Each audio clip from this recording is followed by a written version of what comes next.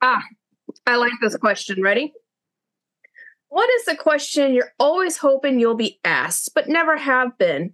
What is your answer?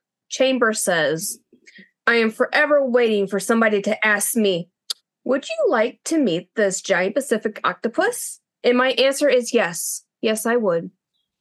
Can I meet a giant octopus? Right? Can we all meet the octopus?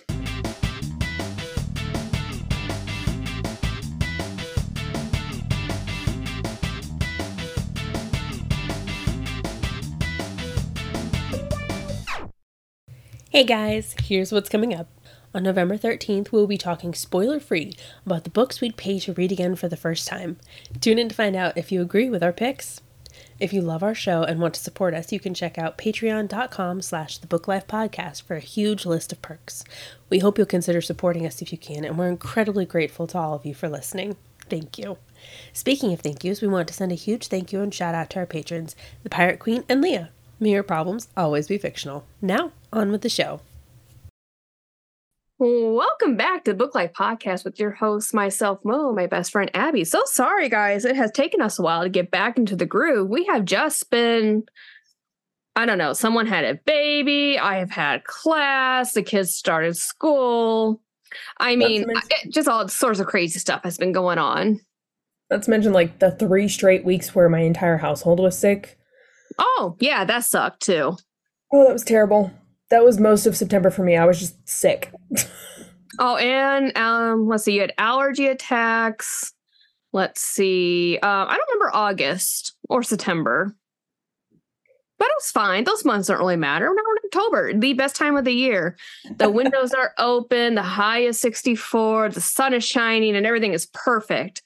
So this is a great time to talk about a cozy sci-fi novel called A Psalm for the Wild Build by Becky Chambers. So this is a novella, very short. I listened to it. It was 4.5 hours long. Abby, did you listen or did you read it? I ended up listening to it because I'm going to say right now, guys, this book was not for me. I did not enjoy my time reading it. The only reason I finished was because it's so short. I tried reading the physical book because I owned the physical book and I just could not make myself continue. So I listened to the audiobook just to give myself something to do because sitting there reading it was not working for me at all. So I listened to it while I did other things and just like pushed through. Which I find interesting because I listened to it and I adored it. I adored it enough that Abby was like, do you want my physical copies? I'm like, yes, I love this book. Wait, no. Lie. That's a lie. I read them first as physical copies. Or did I? Did you give me your physical copies or did I buy them myself? I still own my physical copies. I'm pretty sure you told me you already had some. Okay. All right. So apparently I just don't know anything about my life right now. So I totally read them as books. I read the first one and the second one. I liked them enough that I went out and bought the audiobooks and have already listened to them again. So so when I re-listen to books that I really like, they're not fully engaged re-listens. It's more like I'm falling asleep re-listening. I just want something to listen to that's familiar and comforting to re-listen. It's not like Mo is intently focused on this book and she is going like a ninja and she is going to be totally like this. No. So I liked it enough. I've definitely had 2 read-throughs through it. Nice. Oh, we're going to have a really interesting conversation, guys. Someone that loved it and someone that's like, nope. Mm-hmm.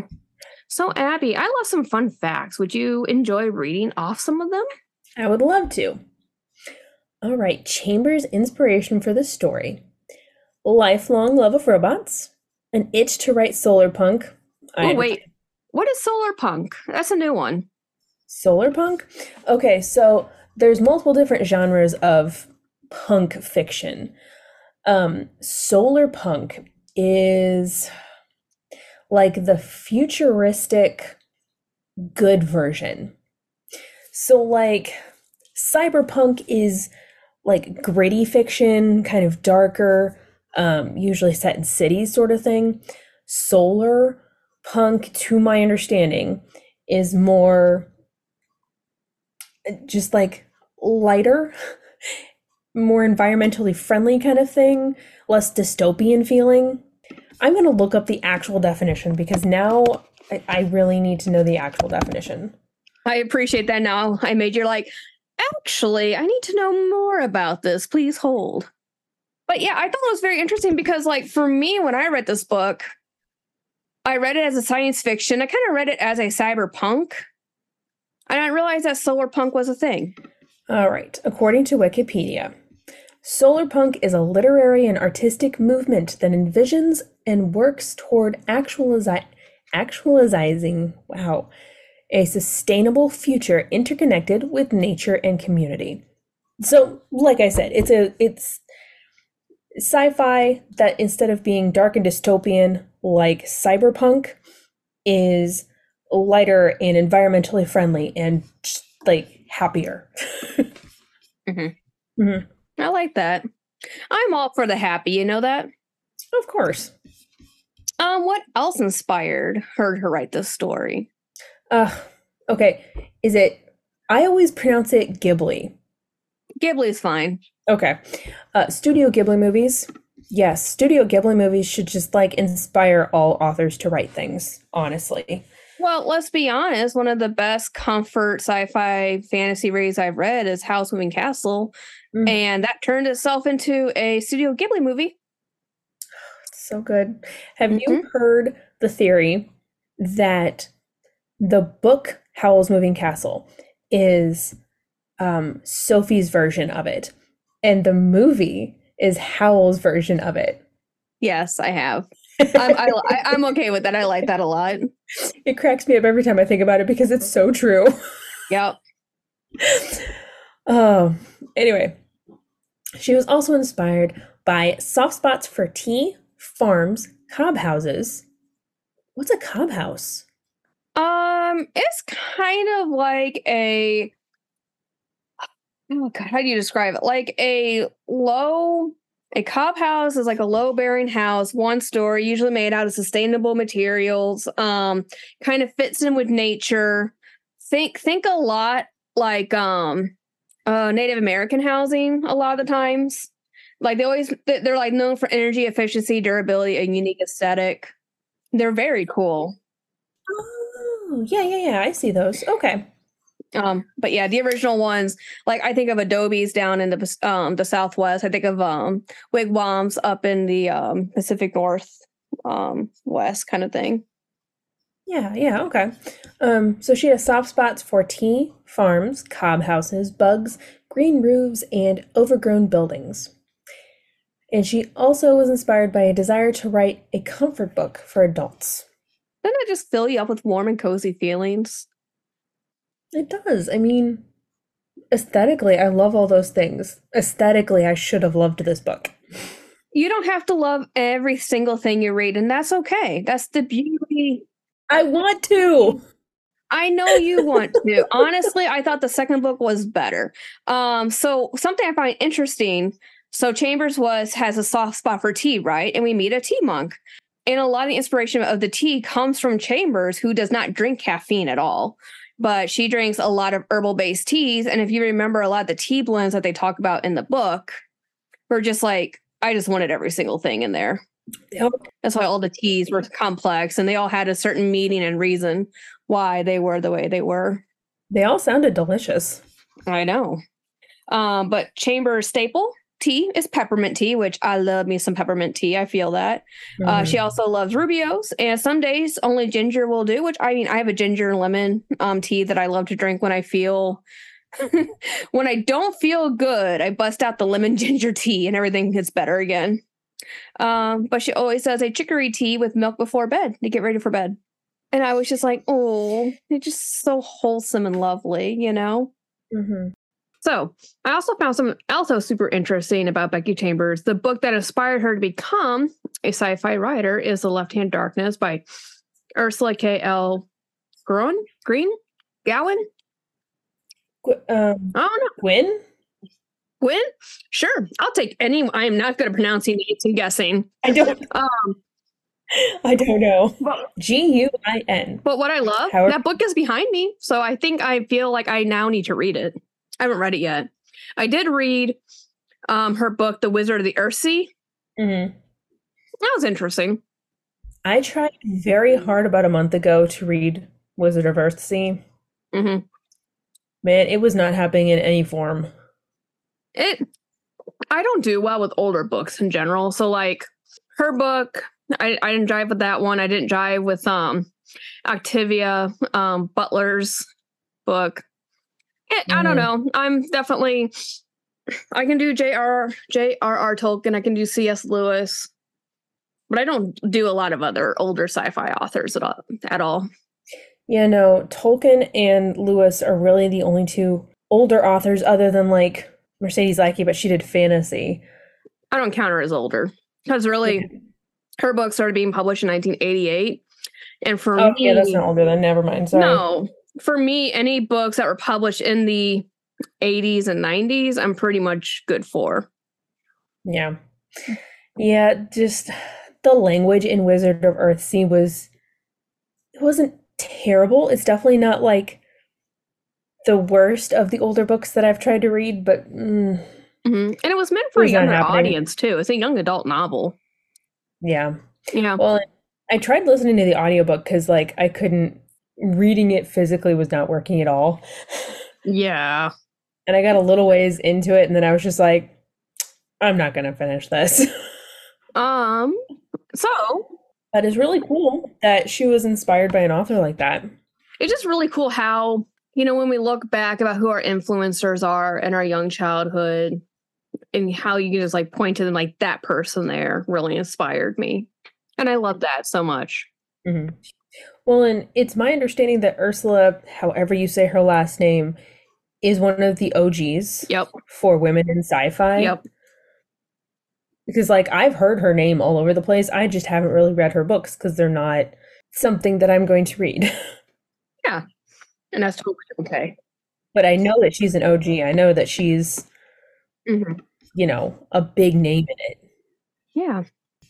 So, shall we bring it back to A Psalm for the Wild Belt? We should. You want to throw out that summary? You want me to throw it down? I will gladly do it. Okay. Centuries before, robots of Panja gained self-awareness, laid down their tools, wandered en masse into the wilderness, never to be seen again. They faded into myth and urban legend. Now, the life of the tea monk who tells this story is upended by the arrival of a robot, there to honor the old promise of checking in. The robot cannot go back until the question of what do people need is answered. But the answer to that question depends on who you ask and how. They will need to ask it a lot. That's right. So there are two main characters in this book. No one else really matters. Their sibling Dex. They spent their time originally as a garden monk in their youth. And then they had a sudden crisis of faith, essentially, and decided to switch their vocation to become a tea monk who travels from place to place and offers relief to the weary with one cup at a time of tea, which I loved. Just really soothing and relaxing. And then we meet Splendid Speckled Muskcap, a robot who is made from parts seeded from the original sentient robots. And hence, Muskcap is a wild-built robot. Also, something that's very cool about Muskcap's name is that when these robots gain sentience, they basically the first thing that they see, that becomes their name. So Muskcap saw a splendid speckled Muskcap, and thus Muskcap became Muskcap. So that's pretty much it for the characters. Just some general fun facts too that I found about this book and about this book in general, not about the author, is that this book, every chapter is pretty much just made up of episodic conversations between Dex and whoever they're around, which follows this driving urge of Dex's for movement and change. And it's all trickled down to their desire to hear the fabled sound of crickets who don't exist in the cities, which is how Dex also had the inspiration to become a tea monk because tea monks travel around the entire Panja continent. And so Dex is life goal turned into, I want to hear a cricket chirp. And I was like, all right, good for you. And then the second thing, this book really was written because Chambers wanted to express the wilderness of comfort. It's basically an elegy for the people that we might have been. So, kind of like if we had taken the path less traveled, as Robert Frost would say, who we could have been, and also a hopeful look for the future using modern anxieties as a way to create a remarkable intimacy between the reader and sibling Dex, which I did not have any intimacy with sibling Dex. Nope. Honestly, my intimacy went to a robot. So, I mean, I did have some, just not to who the author intended. I feel like part of the problem is that we tend to gravitate towards the robots in any sci-fi book over the humans. So that might be a failing on our part, not the author's part. Yeah. All right, guys. Well, that is probably a very long opening, honestly. But we're going to jump and take a break. And honestly, this next part will be spoilers, and it's probably going to be short. But it is what it is. We'll see you guys in a second. Talk to you in a minute, guys. Hi, I'm Michael. I'm Barbara. And I'm Lauren. We are the hosts of Badass Literature Society, a book review podcast where we take book recommendations from listeners like you, read them, and then discuss them on our show. Join us once a month as we dive into the books you picked and talk about them. And don't miss our bonus episodes covering all sorts of random bookish topics that come out in between reviews. Don't worry, if you want to read one of the books, the first part of each episode is designated spoiler-free, so you can listen and see if you'd like to read it, and then come back and listen to the rest later. You can find Badass Literature Society on Apple Podcast, iHeartRadio, Spotify, Amazon Podcasts, and anywhere else you like to listen. Now, back to the show. Welcome back, guys, and remember, this half is spoilers, so if you have not read A Psalm for the Wild Build and you would like it to not be spoiled, you should stop right here and go read it if you want to. I don't know. I didn't really enjoy it, so... Well, Abby, would you like to tell us about your fave and least favorite characters? Okay, so there's only two real characters. So this usual section of our podcast is like, there's two characters. Did you like them or not? Well, I wasn't a fan of the monk, and I kind of liked the robot. Dex frustrated the crap out of me. Why? Like the further into this book that I got, the more frustrated and annoyed I got. And by the end of it, I was just like, go jump off a cliff. I don't even care about you anymore. Like, I legitimately did not give two craps about them. And I understand that completely because I did not have any draw to Dex. And I really honestly like Dex better in the second book. Like, it was a bit of a slog until Mosscap showed up. I was like, I need a robot. Mm-hmm. Hurry up, robot. This whole book's about you. Where are you? Well, I'm not going to lie. When Mosscap showed up, I got even more annoyed with Dex because I was like, why are you treating the robot this way? Oh, I know. I was so mad.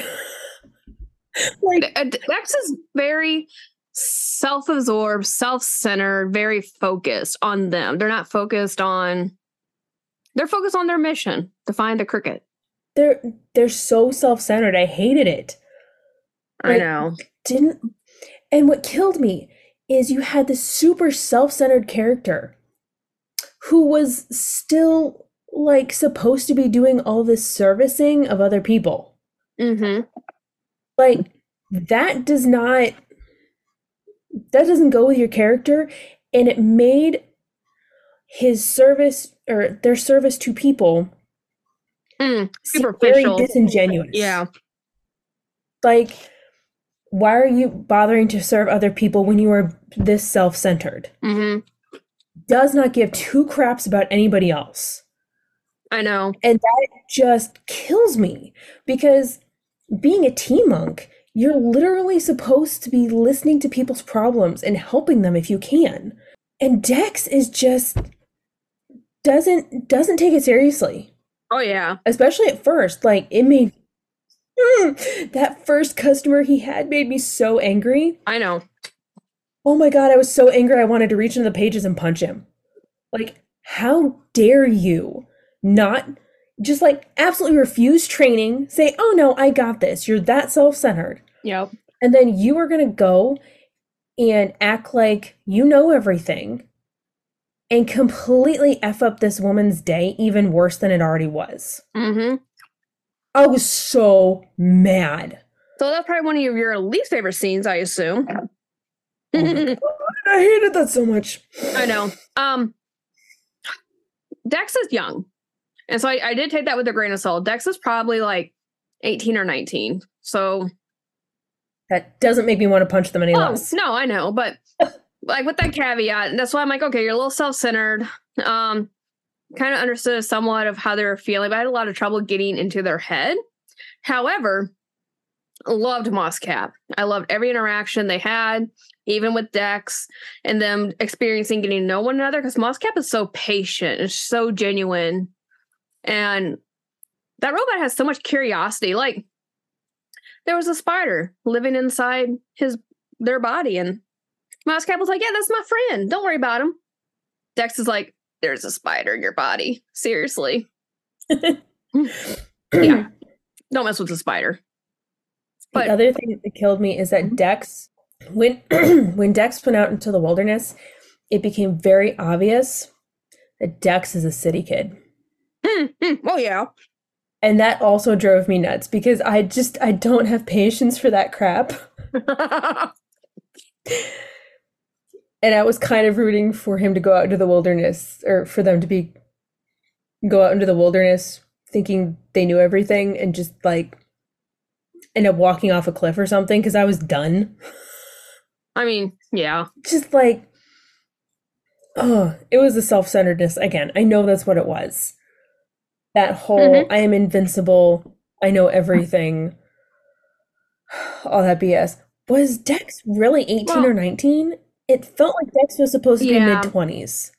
Oh, really? I got the vibe that Dex was younger because of maturity level. And I also feel like Chambers wrote Dex and Mosscap as opposites, as a dichotomy for the book. You know what I mean? It's great and everything, but that doesn't make Dex a great character. Oh, no, I know. I am agreeing with you. I'm just saying. I don't know, just like, because Dex had been with the monks for so long, I assumed Dex was like mid-20s. And that's part of why the maturity level drove me so mental.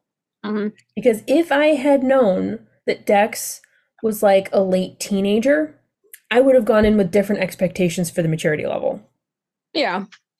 But like, because Dex spends a couple of years going around to the communities, right? Maybe. I think so. I think so, yeah. So like, then even by then, if Dex was 18, Dex would be like 20 by the time they met Mosscap. Yeah.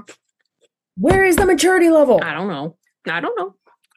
It's so frustrating. How can you go around listening to other people's problems for multiple years of your life and then meet the robot and treat them like that? And still not be a great human? I don't know. So, what are some of your favorite scenes? By chance. Oh, man. Okay. Obviously, I loved meeting Mosscap. Yeah. Mosscap was where the book got halfway decent. Mosscap is the reason I gave this book as many stars as I gave it. Yeah, I'm kind of surprised by your star rate. I'm like, really? Okay, so I gave this book 3 stars, and the reason I did that was because for me, a 3-star rating is I didn't really enjoy this, but other people might.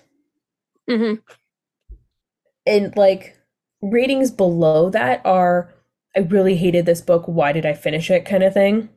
Yeah. And ones is just enough, right? Ones is like, I shouldn't have read this book at all. I'm dumb. How dare I? How dare I do this to myself? Right. So that's why I ended up giving this 3 stars, was because I did really like Mosscap, but I just this is a book that I did not enjoy, but other people might. So I gave it 3 stars to be fair. I am other people. You are. So, I mean, I loved meeting Mosscap. I loved learning about the Robot Society. Yep. And, like, how they got their names was the first thing they saw when they came online. I was like, that is so freaking cool. I love that. I know. It gives them ridiculous names, but I love it. Yes. Because that's exactly the kind of thing, that is a naming convention that I can get behind. Mm-hmm. It just, like, I loved that.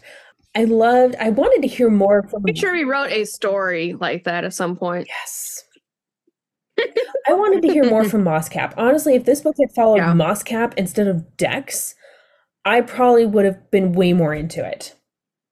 Yeah. Because if you had started with Mosscap and shown me Robot Society and shown Mosscap being sent into the human world to go talk to the humans, I would have been way more behind that. Mm-hmm. Genuinely. I would have loved that. Mosscap was a better character. Oh, Mosscap was a much better character. The only thing I really liked about Dex's storyline was watching their journey, like, to the different towns and stuff. Yeah. And hearing about that I enjoyed. Mm-hmm. And that was really the only part of Dex's story that I liked. That cartoon. Because, like, I like the aesthetic of being a tea monk and going around to different places and listening to people's problems and talking to them and giving them tea. Like, I love everything about that aesthetic. I love the idea. But you don't love Dex. I don't like Dex. I know. I feel like I'm just ranting about how much I didn't like Dex. So what I like, we're going to stop you right now, is I loved watch Dex growing with confidence as a tea monk. There was a big scene where once they rolled in town, they sent out their message and everybody just came and it was magical and wonderful after the first disastrous one that we learned about. We're like, oh God, like, you are not meant for this. I also loved how Mosscap scared Dex while Dex was showering. I mean, and that's the first time they meet. I would also be terrified if a robot was like, how are you doing? Oh my God, I'm naked. Go away, please. Thank you. And one of the most endearing things was just learning how whenever Dex cooks a meal, they were feeling very awkward and weird. And they were figured out what it was, that they needed to share their food, even though Mosscap can't eat because they're a robot. And basically, like, you know, Mosscap, like, you want me to offer this to you? And Dex is like, yes, please. I want to eat that. But I need it offered to you so I didn't feel so weird. And I was like, oh, that's cute and endearing. I love their sixth god mythology and how it created the story around it. And there's like theories about robots and how they all came to be with their sentience. It just had some really good world building to it that was like, ooh, how nice. Becky Chambers is a good world builder. Yes. I really liked this world. I liked the setup and the aesthetic and just, like, everything about the world was great. Oh, yeah. It was just the character she picked. Oh, my goodness gracious. All right, well. She's a good world builder. I like her world building. So, as you heard, Abby gave it 3 stars. This book is not for her. I gave it 5 stars and even own 2 different formats of the book. Would love to hear from other people who have read this book, or if you read another Becky Chambers book, like A Long Way to an Angry Planet, which I believe we've talked about. Mm-hmm. And we talked about a Closed in Common Orbit. Is that right? Yeah, Closed in Common Orbit. Mm-hmm. Also good books, too. So, and that is what we have for today, everyone. And we will talk to you all later. Talk to you next time, guys. Bye. Bye. If you liked what you heard today and want to help us spread the book love, drop us a rating or review on the app you use, or share the episode post on your preferred social media. Everything helps. You can also check out our Patreon for some awesome perks like access to our mini-series, a monthly guaranteed episode poll, and much more. You can also find us on Instagram and Twitter under the name The Book Life Podcast. If you'd like to contact us directly, you can email us at thebooklifepodcast@gmail.com. The song is Theme for an Unmade Anime by C8 Benoit from their album Dominique. You can find them on Instagram at C_A_B_E_N_O_I_T. Benoit. That's C.A. Benoit. And on Spotify under their name, Katie Benoit. Thanks for listening. Till next time.